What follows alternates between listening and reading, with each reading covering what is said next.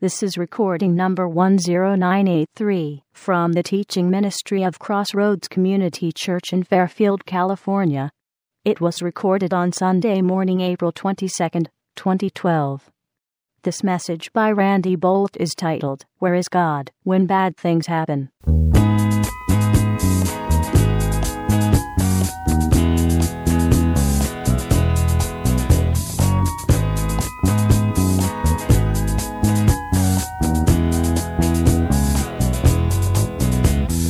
I want to talk to you today about where is God when bad things happen. How many of you ever here had a bad thing happen to you? Yeah. Two? Yeah. And there are times when we're going through stuff like that where we wonder what happened to God. Where is God?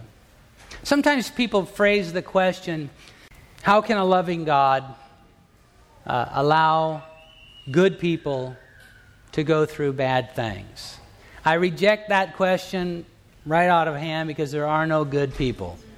The Bible says none of us measure up. So, but I do know what it's like to feel, kind of wonder where God went to when I'm going through the valley of the shadow of death. Now, I'm really grateful this morning that my wife is here after. Thank you. And her recovery has been really great. She's, but still just a little bit weak, and they pretty much cut her in half, So it's not easy to come back from that. But she's here and doing really well. But for those of you who may not know this, I'm just going to give you this real quickly.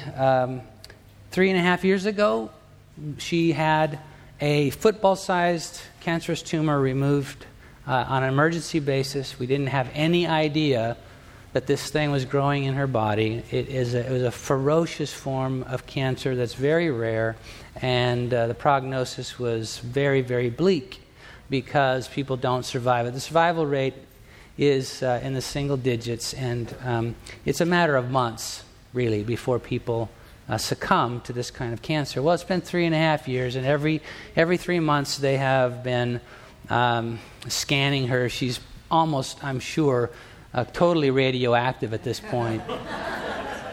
But when I kiss her, it's kind of a little extra shock there. So.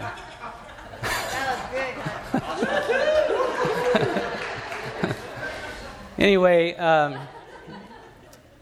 So a couple of months ago, we were in the doctor's office for the results of the latest scan, and this time they had found something, and clear all the way through all these years, and then they found something. Turns out it was this is totally imprecise, but when the doctor was drawing it for me, I looked at the scans and stuff, but you can't really tell. I don't think you don't get very much perspective. But when the surgeon was drawing it for me, it looked about the size of a kiwi that he had, where this cancer had returned.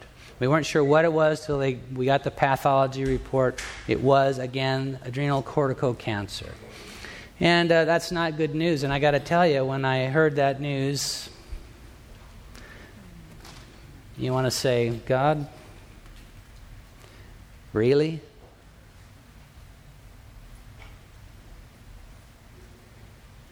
Did you take a break somewhere? Have you gone on vacation? Anybody ever had that experience? Now, I got to tell you something else that lasted for a few minutes, and then I was just overwhelmed with the sense of God's great power.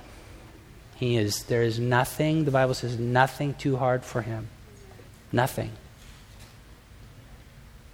And the Bible doesn't say nothing except for adrenal cortical cancer. Okay? Carcinoma, whatever it is. Nothing. And so Sue and I have been at great peace and confidence in the Lord. But look, we are real people, and we all, from time to time, as we make our way through this broken and fallen world, encounter stuff that is not pleasant, is not what we want to have happen, and we need to know where God is when bad things happen. We need to know that, and the Bible tells us. And so that's what I want to explore with you today, and I've asked you to turn to Romans chapter 8, and we're going to read there in just a few minutes. But I want to set the stage by just making some remarks that are based on a number of passages of Scripture that I'm not going to if you'll pardon me, I'm not going to just take you to all of these references. I'm not even going to give them to you. I'm going to ask you to trust me that these things are in the Bible, and they will be familiar to you anyway. So I'm not afraid of coming across as though I'm some sort of heretic here.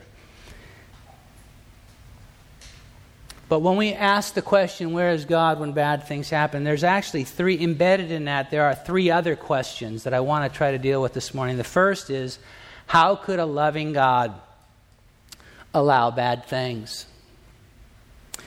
And you know what? The Bible teaches us that God is loving.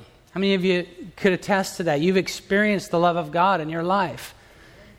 Not only has the Bible said over and over and over again that God is loving, not only has the Bible shown us over and over and over again a picture of a loving God, but all of you who raised your hands a minute ago said, I've experienced that loving God. I can attest with personal testimony to the fact that there is a loving God. Well, the Bible says that God is loving, but the Bible also says He does allow bad things. God is both loving and allows bad things. I got to tell you that there is no way for God to be loving if He doesn't allow for bad things. Think about this. Would it be a loving God who dictated that you had to have a relationship with Him? When Sue stood with me before a preacher in the front of a church and she pledged her love to me, that was so, and even to this day, almost 38 years later, so deeply, deeply moving.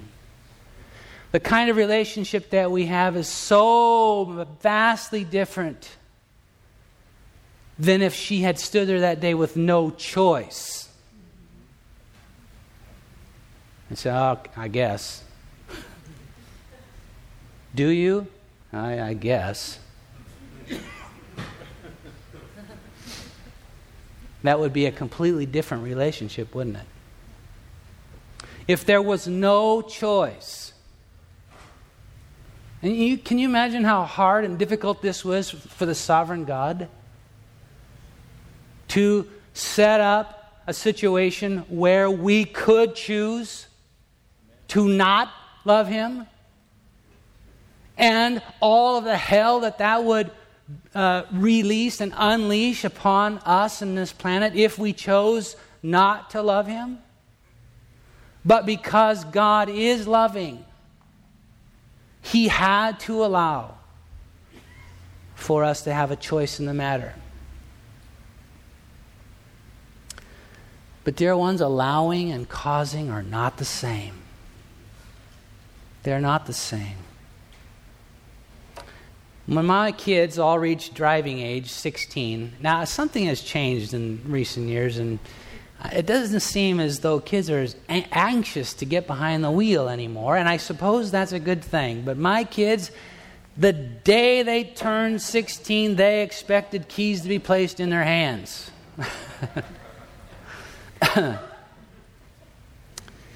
Now, when we came to that day, there had been a lot of me sitting in the passenger seat, gritting my teeth, while they were learning how to drive. We had done everything we could to prepare them, provide them with a safe vehicle, training on how to drive. They had to go through the state's licensing process. There's a lot of stuff that goes into it, but you know what? I had to finally say, okay, here's the keys. And had to let them go. Now, my kids have all been in accidents. I did not cause their accidents.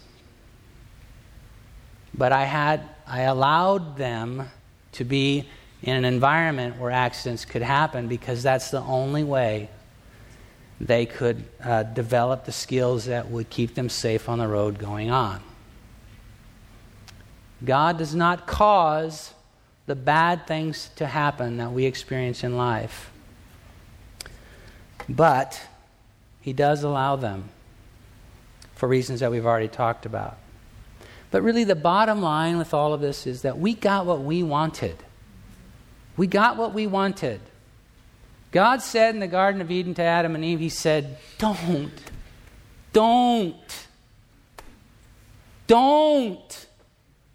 eat of the tree of the knowledge of good and evil. Why? Because He wanted us to know only good. He said, don't.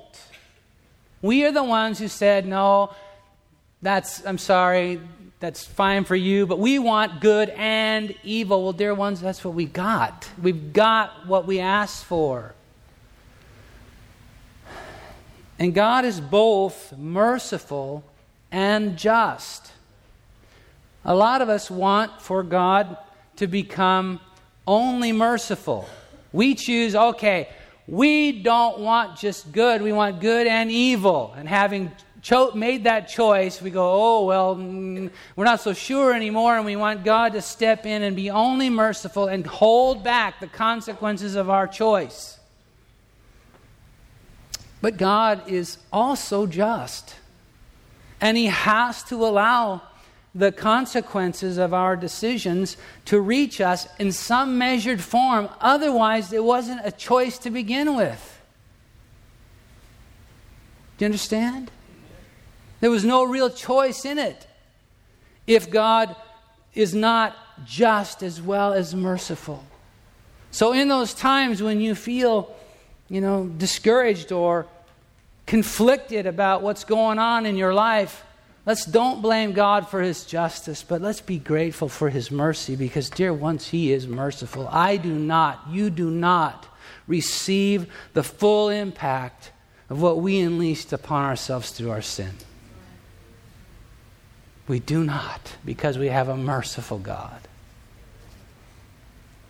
Now look with me at Romans chapter 8, beginning of verse 35. Who shall separate us from the love of Christ? Shall tribulation or distress or persecution or famine or nakedness or peril or sword? Is there anything, Paul is asking, is there anything that can wedge itself between you and the love of God? What's the answer to that? No. As it is written, for your sake we are killed all day long. We are accounted as sheep for the slaughter. He's quoting from Psalm 44, verse 22. And in that passage, in that psalm, the writers are saying, Lord, even though we pursue you, even though we love you, there is an attack upon us. But Paul says in verse 37, yet in all these things, what things? Tribulation, distress, persecution, famine, or nakedness, peril, or sword, yet in all these things we are more than conquerors through Him who loved us. I said there are three questions embedded in the first one. We talked about where is God when bad things happen. The first is, how could a loving God allow bad things? The second is, if He does allow bad things, can I feel safe?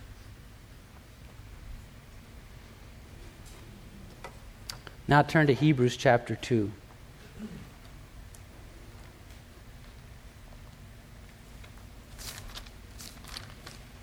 In verse 14. Inasmuch then as the children have partaken of flesh and blood, He Himself likewise shared in the same.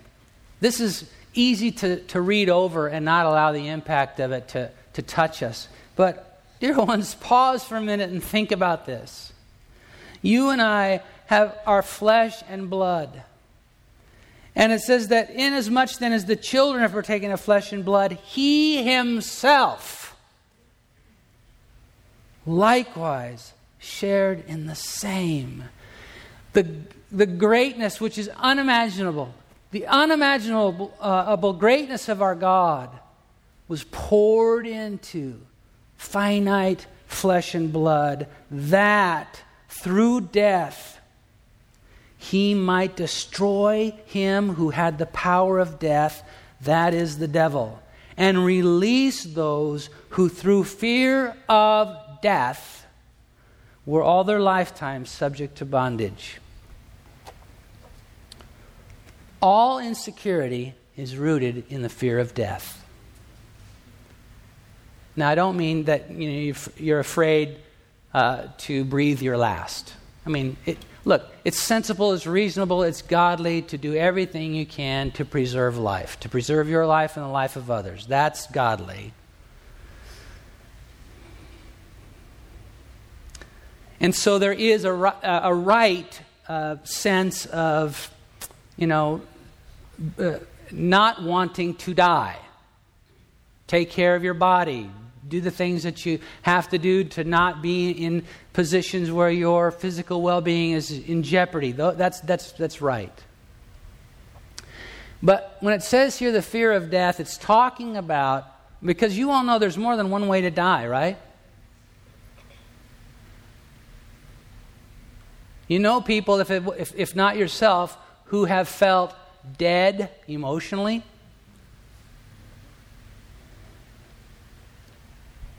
We all know that until we come to faith in Christ Jesus, we are dead spiritually.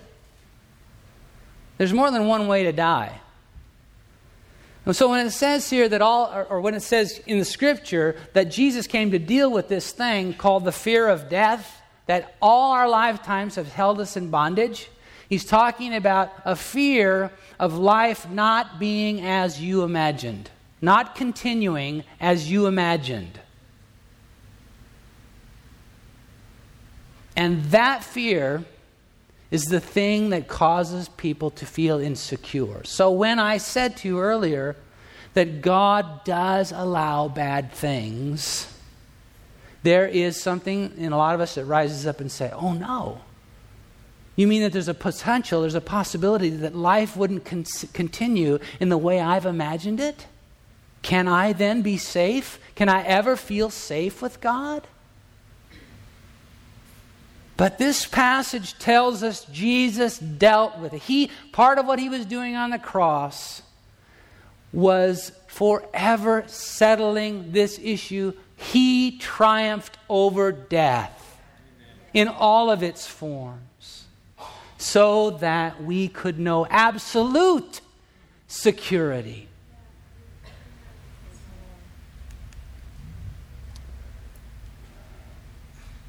Dear ones, we have nothing to fear. Nothing. If Jesus has triumphed over death in all of its forms, what can hell use against me? Amen. And dear ones, that is freedom. That is freedom. I don't have to fear anything, because my Savior has stared down everything that hell could ever cough up and beat it. And this is not a cop-out. This is not like saying, oh, well, yeah, you may have cancer, but just realize, you're going to go to heaven. It's not like a way to excuse God from having to move on our behalf. This is not a cop-out. This is the absolute truth. This is the soul-securing truth.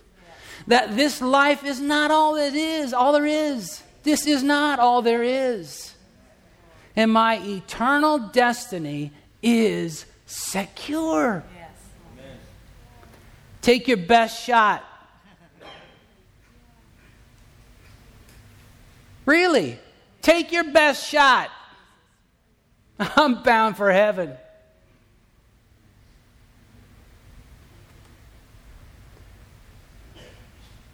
So there's three questions embedded in the one, where is God when bad things happen?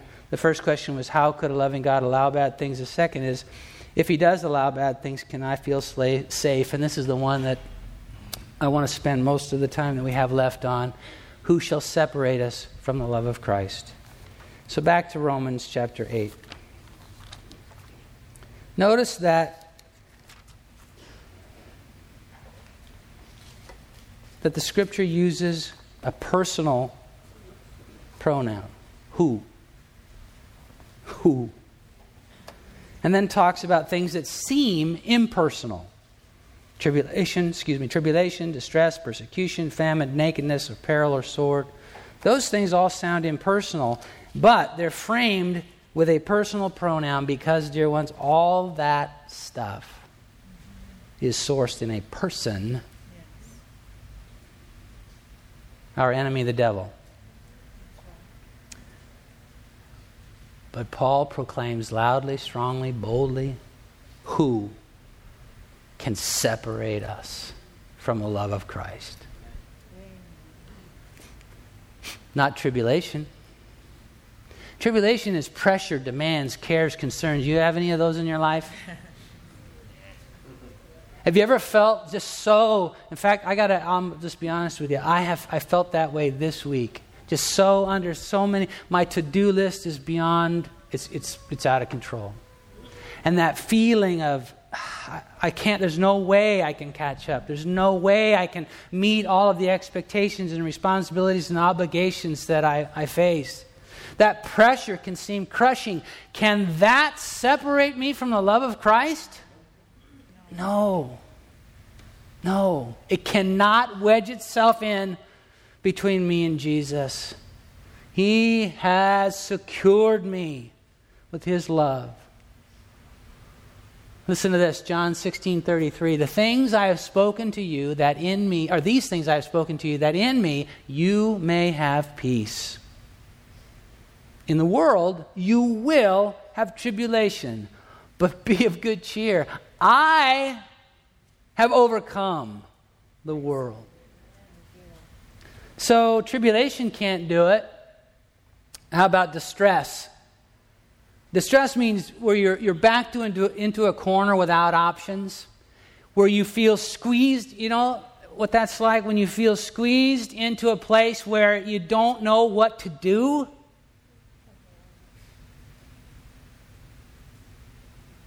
Can that separate me from the love of God? No. From the love of Christ? No. Isaiah 51 verse 10. Are you not the one who dried up the sea, the waters of the great deep, that made the depths of the sea a road for the redeemed to cross over? He's talking about what happened when the children of Israel were on their way out of Egypt, out of bondage, out of slavery, and they came to the Red Sea. That's as far as they could go. They didn't have a boat. They didn't have a way to get across it. And coming up behind them were the chariots of Egypt. They couldn't go back. Squeezed into a place where they thought they had no options. I guarantee you, there was no one, including Moses, among the people of Israel, who thought for one moment that the solution would be that God would part the sea. But He did. When you feel squeezed into that corner, that place where you feel like you don't have any options, and some of you feel that way right now, where you feel distressed, I don't know what God will do, but I know He will do. Amen. Because He says so. Nothing can separate you from the love of Christ. Watch out, because a sea is going to part. Something completely unexpected is going to happen because He is on your side. How about persecution? We live in a country where we are not persecuted for our faith in the way that others are around this world. We've talked about that before, so I won't belabor it now. But all of us are persecuted by our enemy, the devil, for our faith. That's why he comes after you. That's why he slings all that crud at you. It's because of your faith. But let's also admit the fact that there are times when we find ourselves in situations where to acknowledge our faith in Christ is risky. You might lose your job. You might lose your friendship. Can those times of suffering for the faith you have in Christ, can those times separate you from the love of Christ? The answer is no. Matthew 5, verses 11 through 12 say, "Blessed are you when they revile and persecute you and say all kinds of evil against you falsely for my sake. Rejoice and be exceedingly glad, for great is your reward in heaven, for so they persecuted the prophets who were before you." So persecution can't separate me from the love of Christ. How about famine? Famine. I look around this morning and I'm pretty certain nobody here has gone without food recently. In fact, it's likely because we live in a land of so much plenty. And I don't mean to say that there aren't people in the United States of America that are hungry today. There's a lot of people that are. And I don't mean to make light of that. But I can tell you, I've never been truly hungry in my whole life. And I would dare to say most of us here that would be true of. But when Paul uses this term famine, can famine separate me from the love of Christ? It's a bigger term than that. He's talking about any material insufficiency. Some of you are worried right now about somebody you owe money to that you can't pay.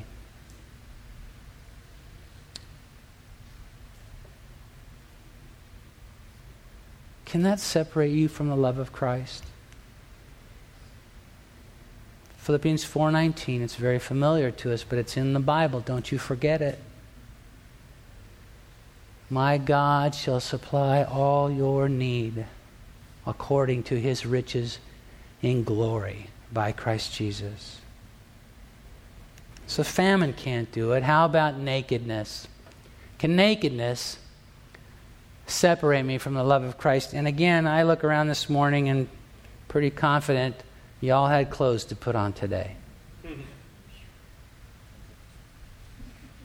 But this is talking about exposure. This is talking about exposure. Some of you are afraid of people knowing the real you. You got stuff in your past, maybe stuff in your present, that you don't want known. And look, the devil will take that and he will use that to try to wedge that fear in between you and the love of Christ. Don't let it. Don't let him do that. Because, dear one, Romans 5, verse 8 says, God demonstrates his own love towards us in that while we were still sinners, Christ died for us. Even while we were still sinners, Christ died for us. Somebody told me once that,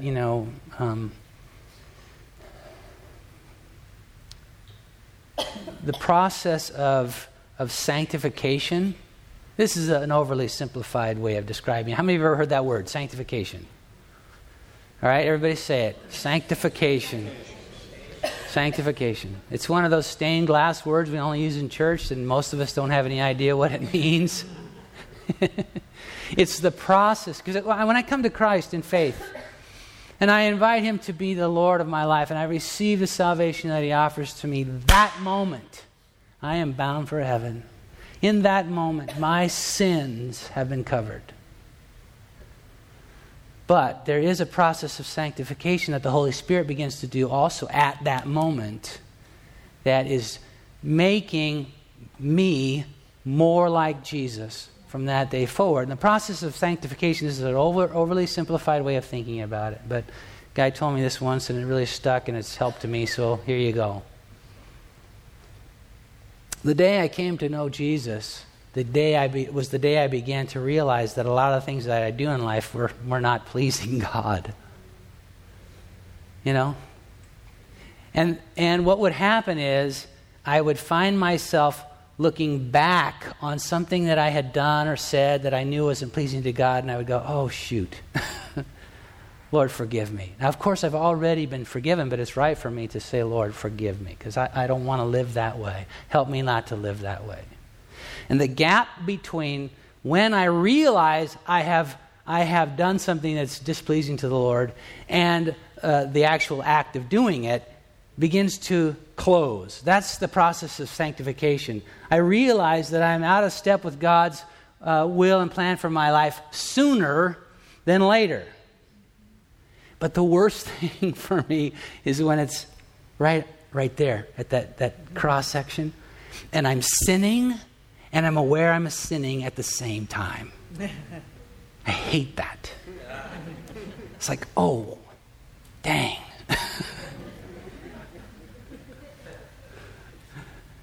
But as sanctification continues, I start to recognize that I'm getting close to doing something I shouldn't do, or say something I should have said or shouldn't say before I actually do it. And I start making decisions not to. That to me is sanctification. I'm just grateful that God understands all about that. And Jesus died on the cross for me while I still didn't care about him at all. How about peril, danger, jeopardy, tragedy? Psalm 4 verse 8 says, I will both lie down in peace and sleep, for you alone, O Lord, make me dwell in safety. How about war? Paul ends his list of things here that he's asking us, can they separate us from the love of Christ, with war or sword, which means war or social and geopolitical forces or things that are at work around us. Terrorism, for instance, these things. Can that stuff separate us from the love of Christ? And the answer is no. Psalm 20, verses 7 and through 8 says, say, some trust in chariots and some in horses. Can I say, if you put your trust in the military might of our country or law enforcement as great as they are, it's not going to be enough. You will not feel secure. Some trust in chariots and some in horses, but we will remember the name of the Lord our God. They have bowed down and fallen, but we have risen and stand upright. You know, I said to you, the Bible tells us where God is when bad things happen. And as we've made our way through these passages and talked about them today, it might not have been obvious right off the bat, but let me just tie it up for you right now. Where is God when bad things happen? He's on his throne. He's on his throne. He is not moved from there. There's never one moment where he's like, oh my goodness, I forgot about that. How am I going to help them? How am I going to never? He's on his throne. And this verse, this passage, verse 37 says, yet in all these things, we, because that's true, we are more than conquerors through him who loved us. Dear ones, say this with me. We are more than conquerors.